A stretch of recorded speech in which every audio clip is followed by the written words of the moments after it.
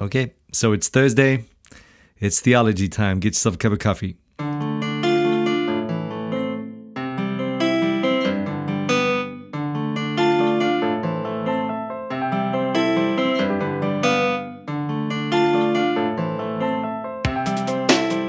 Right, now I am soloing today, this beautiful Theology Thursday. In fact, I was, my brother just, if you heard yesterday, then you'll know that the reason I'm soloing is because he ran out of power on his computer.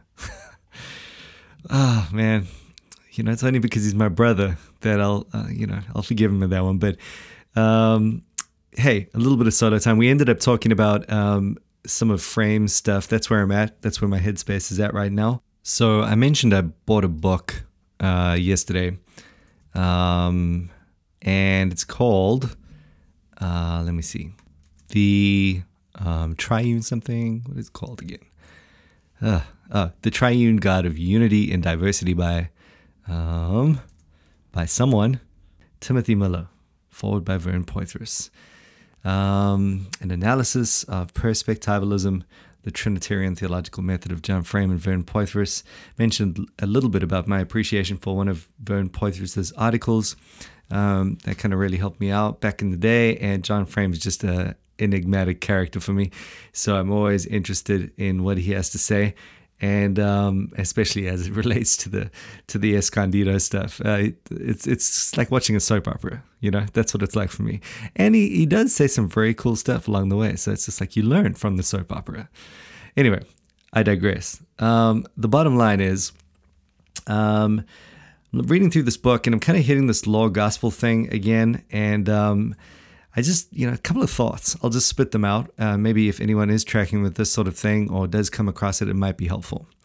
The first thing is that I'm constantly getting the sense, and this can't be right. I mean, it's impossible that Frame doesn't know this, and he must know this. This must be a contrarian thing on his part, but it's like he constantly just is trying to shape things against the two kingdoms / Escondido / Klein / Horton sort of scenario, to say, hey, these guys are rigidly or sharply distinguishing law from gospel. They're going Lutheran. Actually, it's a lot more complex than that. Actually, there are elements of command in the gospel itself. The gospel says, do this, believe. That's, repent and believe. That's all part of the gospel. And then, of course, making the age-old sort of, what do you call it, assertion, I suppose, that even the law contains these elements of grace. Let's just use the term as he uses it. And what he means by that is simply that there is a kindness of God in showing us the way, and it leads to blessing in this life and the next, and it'll keep us from sin, which is harm, and just all sorts of things which we pretty much know. The interesting thing is that when he talks, and I know I'm supposed to be totally set against what he's saying, just as a Kleinian, I find myself just not really being too. If you really get at what he's saying, I don't really find myself too disagreeable to everything he's saying. He's saying everything essentially that I believe. He's not collapsing law and grace. In fact, to be honest, as I read Frame, this sounds a little crazy, and I think some of my Kleinian buddies might get angry with me for saying this, but it almost sounds like he's kind of Lutheran himself when you get down to it and you read past his contrarian sort of wording, in that he sort of believes that faith is evidence. Works is evidence of faith, and not like an actual means of declaring us holy before God. Rather, it's just that the typical Luther kind of, hey, we're saved by faith alone, but not faith that is alone. He says that all the time, but then he just wants to not go ahead with the Escondido thing for whatever reason, and he claims that it's just because of the complexity and everything I've just been saying. The problem is that, it's almost like he's acting as though the Escondido or even the Lutheran guys don't have any third use of the law. Don't use the law in any normative way. I mean, that's just totally wrong. I mean, you've got the Lutheran Confession, which has massive sections devoted to just that thing. Everyone knows, everyone agrees that there is this, solid use of the law that is kind of God to us. I don't want to say grace because just it's a confusing way to sort of term it, but there is certainly a kind giving of the law. Even to those who believe, and certainly those who are responding to grace are going to be looking to that law, how we love your law, Psalm 119 stuff. No one's denying that. That's the weird thing about this. And so I just don't want to fall into oversimplifying this thing, but I'm really seeing that. And I think that Frame is not giving that its proper due. The other thing is that it just feels to me, and I haven't done enough on this to make any authoritative calls here, but I am going to look more into this because, you see, it's almost like if you just, I keep on, when I'm reading through the book, I just keep on jotting down on the Kindle saying, hey, what's happening over here is he's just referring to law and gospel in a much broader sense than the Escondido authors are. And, that's obviously important. That Frame's using a non-technical sense, and Klein certainly is using a very technical sense. And so, there's the danger of equivocation. There's a sleight of hand issue that could be happening. And, if you just use the terms in their proper, if you're going to compare these two, Frame and the other guys, you've got to make sure that you're comparing them on the basis of their use of the terms. That's going to give you a proper comparison. And it feels like that's not happening every time anyone's, in Frame included, when he's comparing himself to others and others are comparing themselves to him, they're comparing apples with oranges sometimes. And then I came across this interesting thing with Bavinck, who said something similar. I'll read it to you. This is it got me thinking and just running down what I had seen in Bavinck before. But he says this is in his Reformed Dogmatics. Where is it? Page 454. But faith and repentance themselves nevertheless are components of the gospel, not the workings of the fruits of the law. Now that's, if Frame said it, he'd be, mauled alive, which he has been by the Escondido guys, but Bavinck people are a little bit more charitable with him, but they're saying the same thing, I think. He's basically saying that, the law in general, what is a good way to put this? Let's put it this way. The gospel has these elements of command if viewed widely, if viewed in terms of God's greater message to mankind.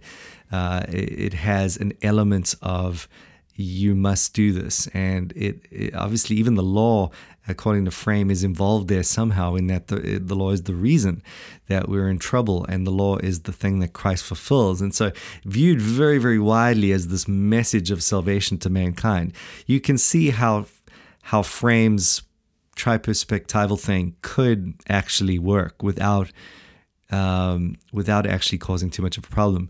It's just that when you zoom in and get into those technical details, and you can't say the same thing. You have to be much more specific. You have to relate it by way of the covenants, etc. But he also says, Bavinck, faith and repentance are components of the gospel. So that's what Frame's saying as well. Law and gospel viewed concretely, Bavinck says, do not so much differ in that the law always speaks with a commanding voice and the gospel with a promising voice. For also the law makes promises and the gospel utters admonitions and imposes obligations. But they differ especially in content. The law demands that humans work out their own righteousness, and the gospel invites them to renounce all self-righteousness and to accept the righteousness of Christ. Now, I bring that up. That's on page 454 again. In his Reformed Dogmatics, and that right there makes the point that I've just been saying, in that he talks about a concrete viewing of these things, where I think, that isn't the word I would use. I think what he means there is viewed largely and just in terms of its abstract form as this big message to humanity. There's less of a difference in that the law always speaks with. It's not that the law only ever speaks with a commanding voice and never promises and all those things. The law promised life under a covenant of works. We know this. The gospel promises life under a covenant of grace. So you'd have to be very wide lens there. But in general, like I say, under this rubric of God's general message, more general than I'd like to get, but I'm just trying to sort of see where they're coming from here. But then he goes on and says, listen, in terms of content, not viewed concretely, but viewed in terms of their actual content pertaining to the way that we are saved, they say very different things. And Frame is saying that too. So it's almost like if you just limit it to that that content in Bavinck's language or that technical understanding in terms of what I'm saying here, you struggle to find a distinction or at least a difference between the Escondido guys and Frame. They're all coming from the same Reformed theology in that regard. It's just probably that when maybe the difference would lie in either if there is a monocovenantal behind the scenes thing going on, which sometimes there often is, but I don't necessarily think that is the case in Frame from what I've read so far.